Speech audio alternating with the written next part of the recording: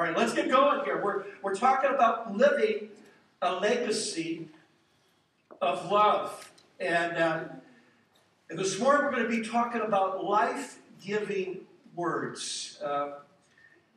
We've been 3 weeks on this series. We're going to be here a little bit longer. One of the reasons why we're taking our time on this series, Jesus, as you saw here, the most important command is to love God with all of your heart, soul, mind, and strength. It's not about religion, it's about relationship. God is looking for your heart. He wants you to love Him. And then He says the second is just as important as the first one, is to love your neighbor as yourself. Paul puts it this way in 1 Corinthians chapter 14, verse 1. He says, let love be the aim of your life. Not being successful, not making a lot of money, not having a lot of toys, whatever. He says, let love be the aim of your life. And so we've been talking about how can we love better? How can we love God better? How can we love the one we can't see? How can we love the people, as we saw the questions on the screen, that irritate us, that make us mad, that insult us, that hurt us? How do we love? How do we become really good at this area of loving people? How do we make it the aim of our life? Today we're going to look at the power of words. We're going to look at what we speak, what comes out of our mouth. One of the best, not the only way, but one of the most powerful way to love people is through our words. It's there in your sheet. In fact, I want you to take great notes here this morning and I want you to dial in, because the enemy would have you to get distracted. Don't be thinking anything else. And for these next 30 minutes, I want you to dial in, because I am absolutely convinced if we get this one, we become good at love. It's a game changer when it comes to our relationships. But in Proverbs, I believe it's chapter, is it 18? Right here. One of my favorite scriptures from the Message translation, it says, words kill and words give life. They're either poison or fruit, you choose. Now, if that's true, which I'm totally convinced it is, then how many think that we need to become better when it comes, we're skilled and we're really good with the choice of our words? The choice of the words, what we let come out of our mouth, either bring life or they bring death to our relationships, especially to those that we're close with. So we're going to look here today. I want to look at, first of all, at the book of James. I want this to be our motivation, and I'm going to make just a couple of comments, 4 quick comments out of this. And the motivation of why to become really good with your words, okay, where it comes from the right heart. James chapter 3, verse 2, indeed we make many mistakes. For if we could control our tongues, we would be perfect and could also control ourselves in every other way. We can make a large horse go wherever we want by means of a small bit in its mouth. And a small rudder makes a huge ship turn wherever the pilot chooses to go. Even though the winds are strong, in the same way the tongue is a small thing that makes grand speeches. But a tiny spark can set a great forest on fire. And among all the parts of the body, the tongue is a flame of fire. It is a world of wickedness, corrupting your entire body. It can set your whole life on fire, for it is set on fire by hell itself. People can tame all kinds of animals, birds, reptiles, and fish. But no one can tame the tongue.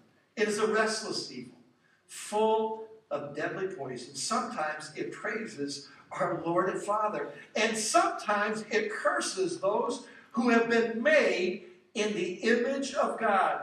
And so blessing and courage come pouring out of the same mouth. Surely, my brothers and sisters, this is not right. He says something's wrong when we got the worship and the praise of God on Sunday morning, and then we get into the car after the church service, and we're going down the road, and we're in a full blast argument with our kids or with our spouse, and we're saying things that we shouldn't be saying. It happens all the time. People get into arguments after church and before church. I'm just curious, was there anyone that was in an argument before church? You don't have to raise your hands. But look at one more word, James chapter 1, verse 26. Those who consider themselves religious and yet do not keep a tight rein on their tongues deceive themselves, and their religion is worthless. Wow. James does not play games. He tells it like it is. I want to say four things right here from chapter 1 and chapter 3 right here when he talks about the mouth, the tongue, the lips, what's coming out of here. Number one, okay, our words, my words, your words determine my religion. Growing up, if you were to go to church in my book or around some of my friends, if you went to church on a Sunday morning, you were considered religious. Oh yeah, he's really a religious person. So I considered myself a very religious person because I went to church basically every Sunday. Even though I didn't want to be there, I was bored most of the time. Didn't get really much out of it. In fact, I can't remember a sermon. But all of a sudden, when I'm starting to read the Bible for the first time, and I'm thinking I am this religious guy, and I'm reading about my life, and about how I think, and about how I talk, and the Word exposes me. Mike, you're wicked, you're bad, you're evil, you're a liar, you're not as holy and religious as you think you are. So he says your religion is either a fraud or it's the real thing, and it's determined by how we speak, keeping a tight rein on our tongue. Number two, my words direct where I go. No question about this. Many times they direct not only the course of our lives, but they determine the course of our relationships, of whether they're going to turn out sour and negative or full of life in the Spirit. Number three, my words can destroy what I have. As James is using language, it sets things on fire. I mean, it's destructive. And fourth, my words display who I truly am. How does it happen? How does it happen where I know good people who love God, who've been born again, been saved, and God's Spirit rests upon them, is in them. They pray in the Spirit. They love God. And, I mean, they're worshiping God. They have great times in God's presence. And then all of a sudden, with someone, they're ticked off. They're in a knockdown, drag-out fight. They're yelling. They're screaming. Profanity's coming out of their mouth. What in the world is going on? What's going on in those moments where we have, cursing and things that are coming out? What's going on?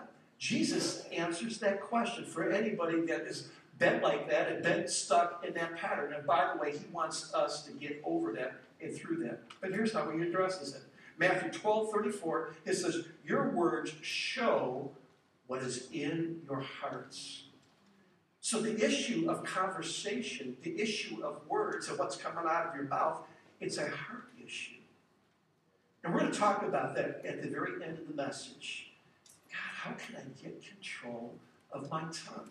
Lord, I'm saying so many things I regret, and God, help me to get. We're going to spend a few minutes on that here this morning. But this morning, we're going to look at how to love people with our words. Now, remember 1 Corinthians 16, verse 14? How many remember that verse? 4 words. Okay, say it with me real loud. Do everything in love. Say it again real loud. I barely heard it. Do everything in love, especially in our words. And I'm going to talk to you about 4 ways that we can love the important people in our life, starting with our family, our church family, our relatives, our friends, co-workers, people that we care about. We're going to talk about 4 ways that we can speak love into their lives that is going to be an absolute blessing to them. Number 1, love people with building words. Ephesians 4:29 says this. Do not let any unwholesome, foul, profane, worthless, vulgar words ever come out of your mouth. I know some people in here still have some profanity that you're dealing with. You're a new Christian. And I just want to encourage you. you don't have to talk that way any longer. It's not helpful to you. It's not a good witness, especially if you're trying to share your life and your faith with other people. Okay, give that over to the Lord. There's just some things that are just not appropriate. If it's not appropriate to be said in church, okay, or around, don't say it anywhere. That's part of your old life. Bury that.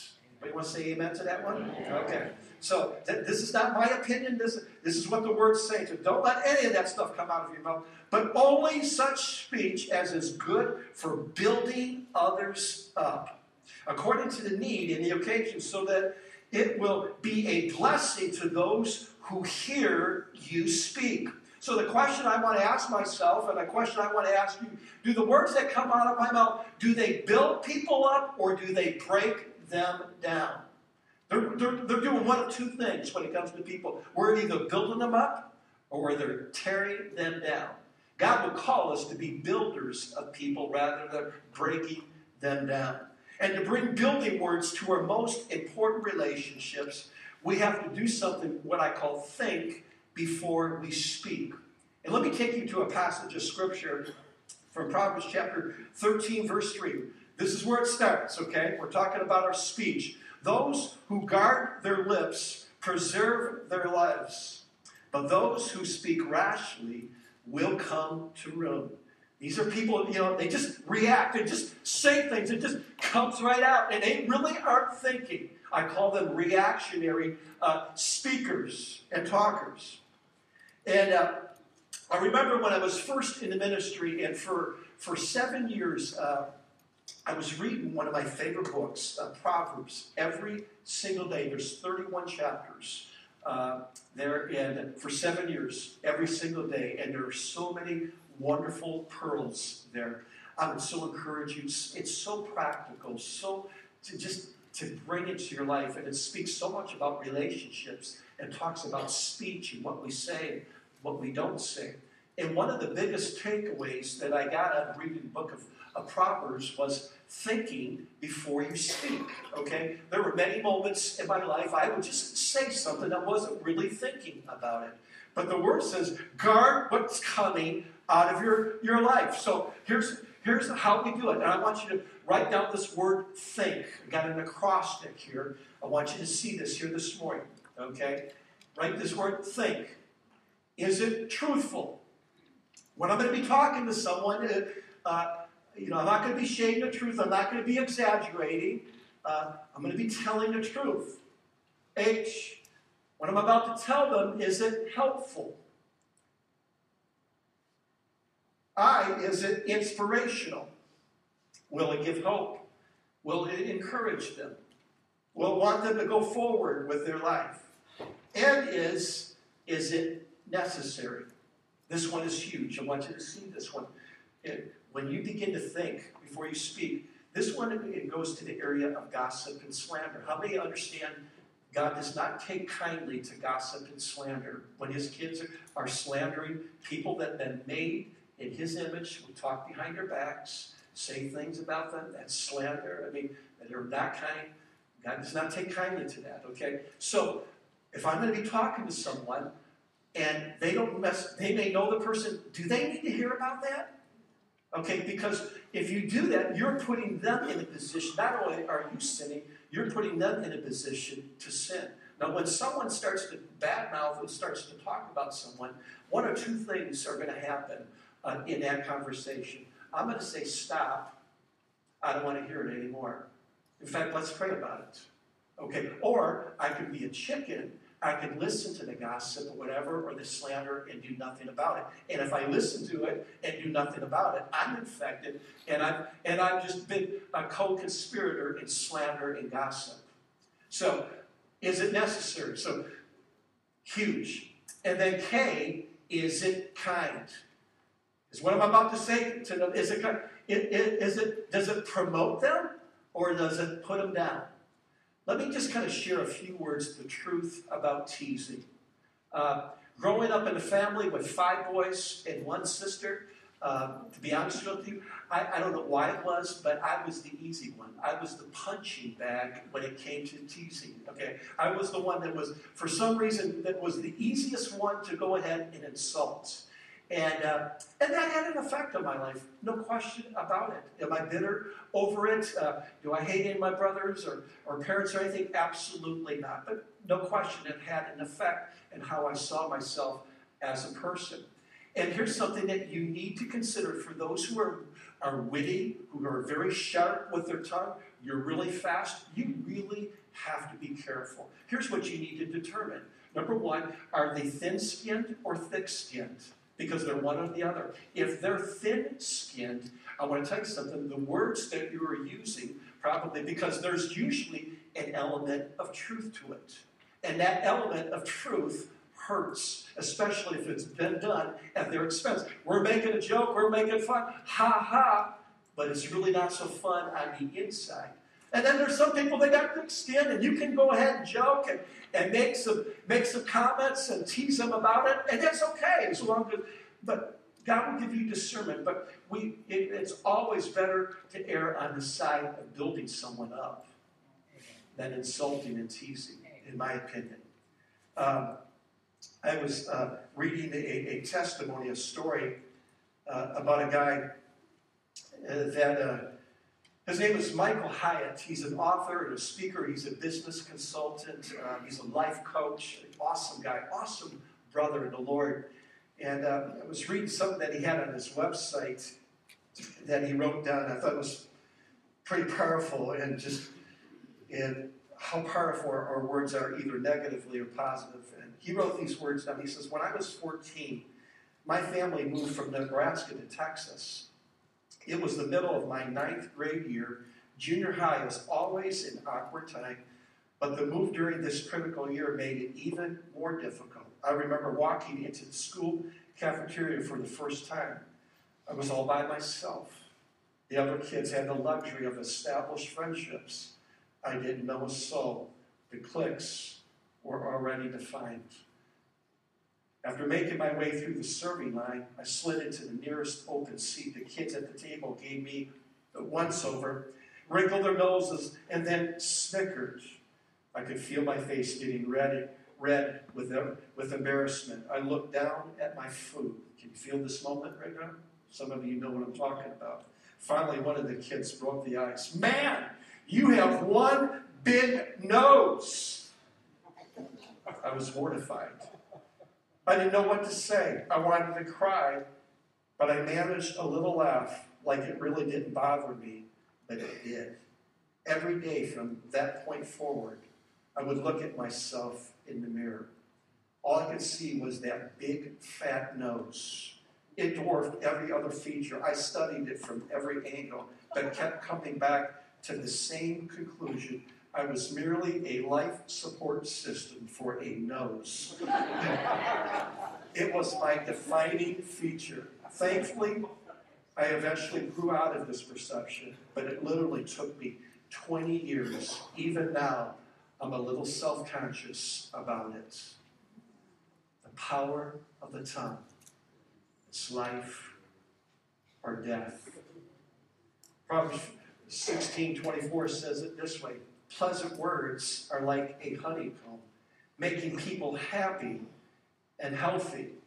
Same translation, different translation from the Living Bible says, kind words are like honey, enjoyable and healthful.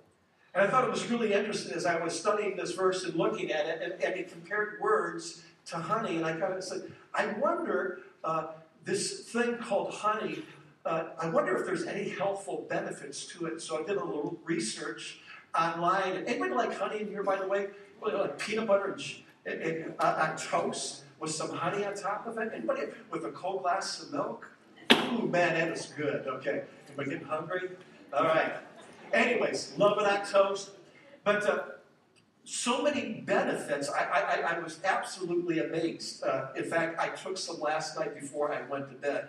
And I'll tell you why. It says it's a natural energy booster, okay? It's quick and it will sustain you. I remember taking it before wrestling matches many times. It builds up the immunity system. It improves the digestive system. It prevents cancer or the progression of cancer. It soothes throats.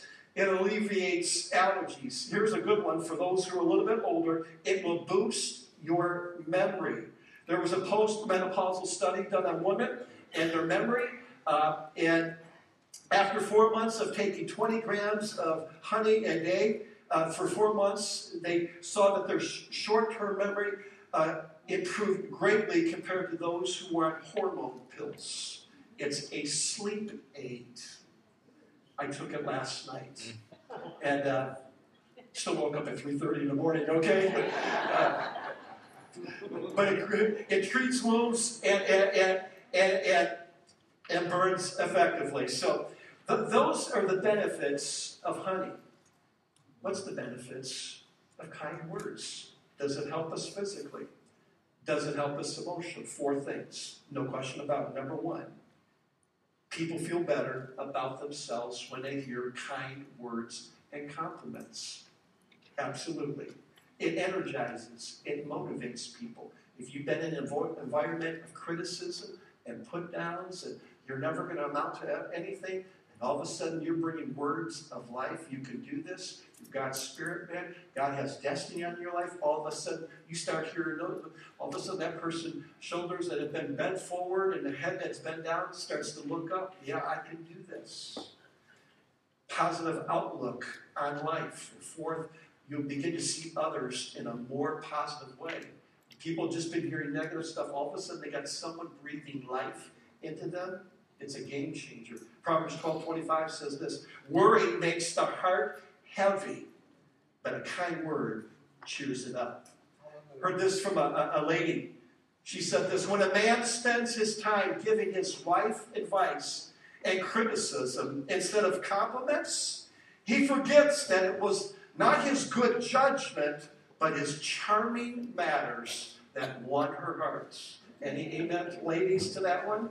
Amen. Another guy said this: compliments cost nothing, so be generous. And then the ever-present Mark Twain, the quotable one, said this: I can live for 2 good months on a good compliment. So here it is, folks. Compliment people. Compliment our brothers and sisters. We've heard enough criticism, and there's sometimes that we're going to be talking about that here in just a little while, but there's just something. Let's look at the good points. What's the good things that they're doing as opposed to the bad things that they're doing? Let's magnify their strengths rather than their weaknesses. Amen to that? Amen. That's what the Word says. A kind word cheers a person up. So we love people through our words. Okay? Building words. Number 2, we love people with gentle words. I want to especially take this next point, point 3. This first one is going to be to the men, to the guys that are here in this room. Gentle words. There's power in gentle words. Women respond to gentleness, gentle words, so much more than an intimidating, gruff spirit. Titus 3:2 says this: believers shouldn't curse anyone or be quarrelsome, but they should be gentle and show courtesy to everyone. That's the word to us. Gentleness starts with soft words. Not loud and intimidating words, but soft words. Being gentle, okay, I think about this because of what's happened here to the men and, in this nation. It doesn't sound too manly, to wear anything pink, or whatever. And I hate this. But God's called us, when it comes to relationship, to respond in a gentle and a kind spirit. It takes great strength to say gentle and kind words in very trying and difficult situations. In fact, this word gentle in the Greek, it means gentle strength and power under control. That means there are situations where, you can lose it, your temper, it can escalate, you can begin to yell, but instead of yelling and escalating with loud verbiage and intimidating words, we respond with the opposite spirit called gentleness. Proverbs 15:1 says this: a gentle answer turns away anger, but a sharp word causes anger.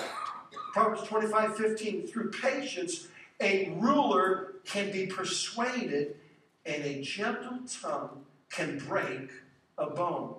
So what it's saying right here is that there's more power in gentleness than there is in harshness, guys.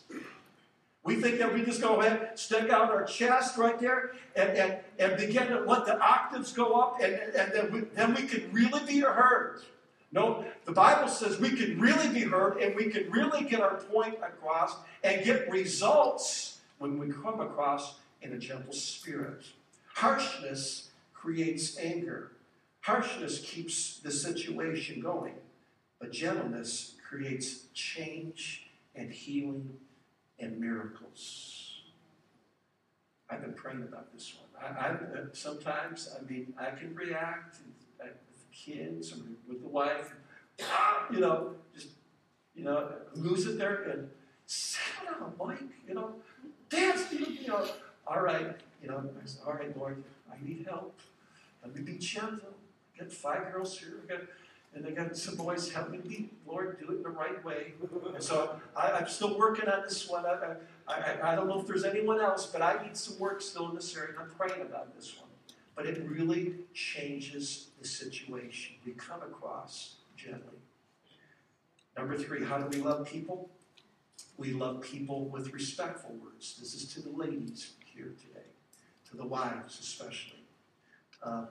We as men, according to Ephesians chapter 5, how you respond to your husband, what energizes him, what keeps the relationship going, what makes it click, what keeps it going and all in 8 cylinders. The women, you guys have been encouraged to respect your husbands. I don't know why it is, but we're just wired. Men just need to be respected. Women need to be loved, need to feel loved, and that's where gentleness comes in. That's where building words come in, and we do that. Men, we're bringing energy and health to our relationship. And ladies, when you are bringing respectful words into a relationship, you are energizing the relationship. But this goes across the whole board. All of us are called in this room, whether towards our parents, towards our brothers and sisters, towards our kids. We treat people with respectful words, even to our kids. Luke 6:13, 6:31, the golden rule, do to others as you would have them do to you. You want to be respected? You respect others as well. Ecclesiastes 10:12 says this, what the wise say brings them honor, but fools are destroyed by their own words. So I want to just talk to you about 3 different things that can help us to walk in the arena with our words, and one action in particular that can help us to bring up the respect level when it comes to our conversation. James chapter 1, verse 19. My dear brothers and sisters, take note of this. Everyone should be quick to listen, slow to speak, and slow to become angry. Write this word down. You want to show respect? Listen. This is not so much as saying something, it's about doing something. It's not waiting your turn. Okay, I'm going to wait for them to go ahead and say something, and then when they're done, then I'll go ahead and speak. And here's another one. I need some more grace and help. I interrupt my wife all the time, and I said, in 2016, I'm getting victory in this one. But it's not just, okay, I'm waiting my turn. It's talking about listening. I'm listening to what they're saying. I'm looking at what they're saying. I'm reading their body language. I'm feeling what they're saying to me. When someone is being heard, it is an absolute sign that you love them and respect them. Here's another scripture. So write down the word listen. Philippians 2:14. Do everything without grumbling or arguing. So here's another way of showing respect towards your parents, towards your wife, towards your husband. Quit complaining.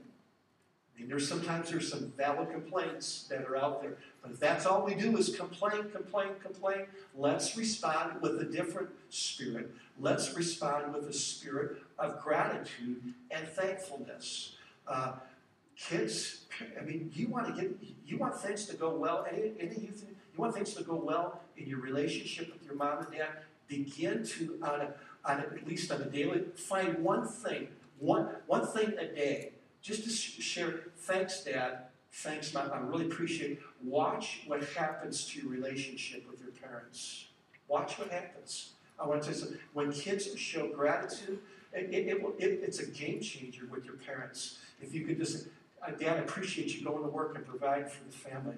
I mean, your dad, you might have to do CPR afterwards, but it will help. So quit complaining, be thankful instead. Proverbs 17:28. Even fools are thought wise if they keep silent, and discerning if they hold their tongues. Here it is. Resist the, wives, please hear this one. Resist the urge to correct your husband in public. You do it, you are asking for a fight. I've seen more guys feel so disrespected by their wives when she's interrupted. He's telling the story, his side of how he sees it, and forget about it. Let him tell the story. And when it's over with and you're in private, say, well, that's not the way that I really saw it, okay? Rather than go ahead and humiliate him because we feel humiliated and embarrassed by someone. So it's not a good thing. Okay, just leave it. Don't pick a fight. It's unnecessary. So, any guys want to say amen to that? Amen. Okay. So resist. Last of all, fourth way to love people. Okay? Loving people with honest words. This is one of the hardest forms of love. This is saying something that needs to be said when it might not, or probably will bring conflict. This is called confrontation. What do most people do when it comes to confrontation? Most people, about 90% of people, when it comes to confrontation, will avoid it, will not say anything. Why? Because they're chicken. Because they figure, well, if I do something, then I'm going to get pushed back, they're going to insult me, it's going to be one big fight, and I don't even want to deal with it. So I'm just going to keep my lips zipped. Some of you are saying, well, that's not true. Not in my home, man. We speak our mind in our home, and I understand that, okay. You speak your mind at home, and it's one thing to speak your mind, but it's how you speak your mind. When you do need to speak your mind, it's how you do it is what is the difference. And we're going to talk about that here in just a few moments and how you confront the proper way. But I want to say something. We have our family. These are the ones, this is our own blood. And there's times we have those conversations. And then we have what I call our second tier of relationships. It's our friends. It's our brothers and sisters that we worship with. It's the people that we rub shoulders with. And they got a blind spot in their life. There's something going on. They're hurting themselves. They're saying something. And something needs to be said. And we're there, and we got a choice. What do? Do we just zip our lips, or do we say something? If we love or care about someone, here, let me just set this up. If we really love or care about someone, we'll confront. Proverbs 27:5 says this: better is an open rebuke than hidden love. It's just what it says. It's better to rebuke them. I'm going to talk about how to rebuke here in just a few moments than hidden love. Now, the parents here who are just wanting to, go along to get along, just want to be your kid's friend, remember this. Your first calling is you're the parent. God's called you. He's equipping you, wants to help you to go ahead and raise your kid, to be a godly kid, to be responsible. So he didn't call you to be their friend. He called you to be their parent. Being that is the case, Proverbs 13:24, if you love your children, you will correct them. That means confrontation. If you don't love them, you won't correct them. And I've met plenty of parents that have filled that role on the end. They just want to be friends, and they got troubles there because of that. So the question is, how do you do this? Something called confrontation. And folks, as a pastor, if any of you are thinking of becoming a pastor in the future, this goes with the territory. As a shepherd, as a leader, as a preacher, you have to confront. And as a pastor, as a shepherd, and as a leader, I hate that. To this day, the 30 years I've been a pastor, I've never enjoyed one moment of coming to talk to someone about what's going on in their life. And I hate it. I mean, I get knots in my stomach, whatever, but I have to come to a decision. Do I say something and do it the right way, and hopefully they can change and they make the adjustment they need to make in their life, or do I chicken out? And to their demise and also to my demise. And so I figure, let's do it God's way. So how do you do it? How do you do confrontation that gets results? Not 100%, because some people don't respond to confrontation. They got walls up immediately. They got a lot of baggage. They got a lot of luggage. I mean, you can even do it the very best way, and they push back right away. And if that's the case, don't take it personally. That's just someone that's very broken, someone that's very tied up, someone that's in major bondage that still needs healing. And you can pray. But here's how, this is a life verse for me, for relationships. Helps me with my wife, helps me with my kids, people I've shepherded, friends. Here it is. Ephesians chapter 4, verse 15. Here it is. Very simple. 5 words. Speak the truth in love. You have someone that you love that's going down a dark path, a dangerous path. They're hurting themselves. And you see it. The way to handle it is speaking the truth in love. It works. It gets results. Now, here it is. Now, there's a lot of people, when it comes to confrontation, they speak the truth. In fact, they speak the truth well. They got the facts down. Yeah, this is what's really going on. But the way that they do it is not in the spirit that's loving. They do it in a way sometimes in anger. They do it in the spirit of trying to get them back. And it really brings almost more damage than it helps people. They're harsh and they're critical. And then some are all love. They don't say anything. They just love. I see them. I know that they're doing wrong, and I'm just going to love them, and I'm just going to pray for them. And then they just hide in here, and then they hide behind the most misquoted verse in the Bible: "Do not judge." Well, I can't go to them. If I say something to them, I'm judging them, and that is the farthest thing from the truth. Okay, you got to look at that verse. In fact, we got permission. It's better as an open rebuke than hidden love. It's the spirit that what we do it in. So, if all we're just loving, we haven't done them any good. So here it is. It's marrying these two together. There's a difficult situation. I'm going to go to them in the spirit of truth and the spirit of love. When those two come together, I remember back at the last church I was at, Pastor Addis was with us. We were going through a very difficult time in our church. There was a staff member that was released, and that created, and it was just an explosion. It was a mess in our church. It was painful.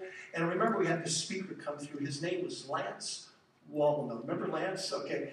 And I never heard it. He said, he was working with us. I remember right where he said this. He said, the best way I've learned and how to deal with confrontation is what I call the affirmation sandwich. Write this down. Affirmation sandwich. And he says, it's this. You start off with something positive about them, then you speak the truth, what's going on, and then you end on a positive note. Positive, the truth, and then something positive again, whatever. So he says, it's like this. Man, you know I love you, right? Yeah. I just got to tell you something. I'm really concerned about what you've been saying about what you're doing. I don't know do you recognize the fact this is hurting you? And when it's done gently, in fact, the lower you go, you don't have to come up real high, but the quieter that you speak, you bring it in gentleness, and you speak, this is what's going on. You tell the facts, you speak the truth, and just say, I'm with you, brother. I'm with you, sister. I'm praying for you. If there's anything I can do, I'm here with you. And many people, when I heard that, it was a game changer when it came for me and how to deal with confrontation. Because most people, they don't like to hear it. I don't think anybody, it's uncomfortable to be confronted, right? Okay, I don't like it, but it's needed. And I've had some people, godly people, that's done it that way. My wife has done it. And there's been some people that have gotten into my business, gotten into my face lovingly, say, hey, Mike, Thank you, Lord, that you use this person. It was a lifesaver. So we love people with the truth. Amen? Yeah. Now, let's get back to this thing that James talked about. The tongue, it's an unruly member of our body. And it's, what do we do if we're really struggling? Say, Pastor, a lot of days I do good, but there's more days that I got more things coming out of my mouth that really should become. 5 words to write down real quickly. And how do I get control of my tongue? Number 1, write down the word repent. Just take ownership. Don't make excuses. Don't take up your bad childhood. Don't take up, hey, I came from negative circumstances. When you do that, you empower your situation. God, I'm sorry. I'm wrong. I'm asking for mercy, Lord, for every person that I've hurt with my words. Every word that's been death, God, have mercy on me. Okay? So we repent. We ask for forgiveness. 2, write this second word down, forgive. A lot of times the words that are coming out of our mouth are coming out because of anger. The Bible says, do not let the sun go down upon your anger. Get it resolved. Forgive quickly. In fact, we're going to be talking about this in the next couple of weeks. Spend a sermon on that one. Number 3, pray. This is a passage of scripture from Psalm 19:14. I pray this on a regular basis, probably at least 5 times, sometimes 7 days. Okay, God, may the words of my mouth and the meditation of my heart be pleasing in your sight.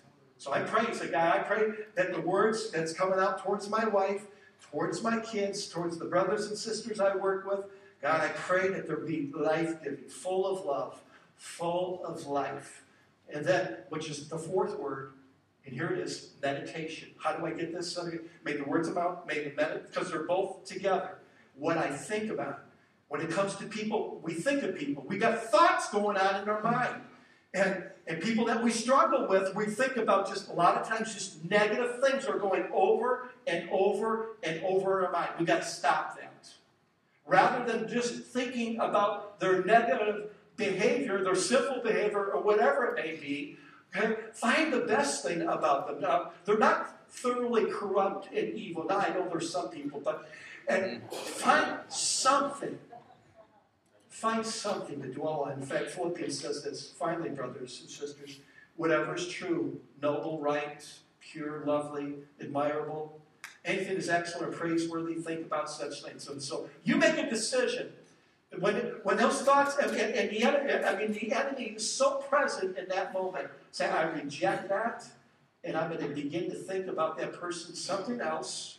Okay, the best thing that they've done, or if you can't find anything good to think about them, think about Jesus. Okay, right there at that moment. Because if you're not thinking negative thoughts, you can think about Jesus.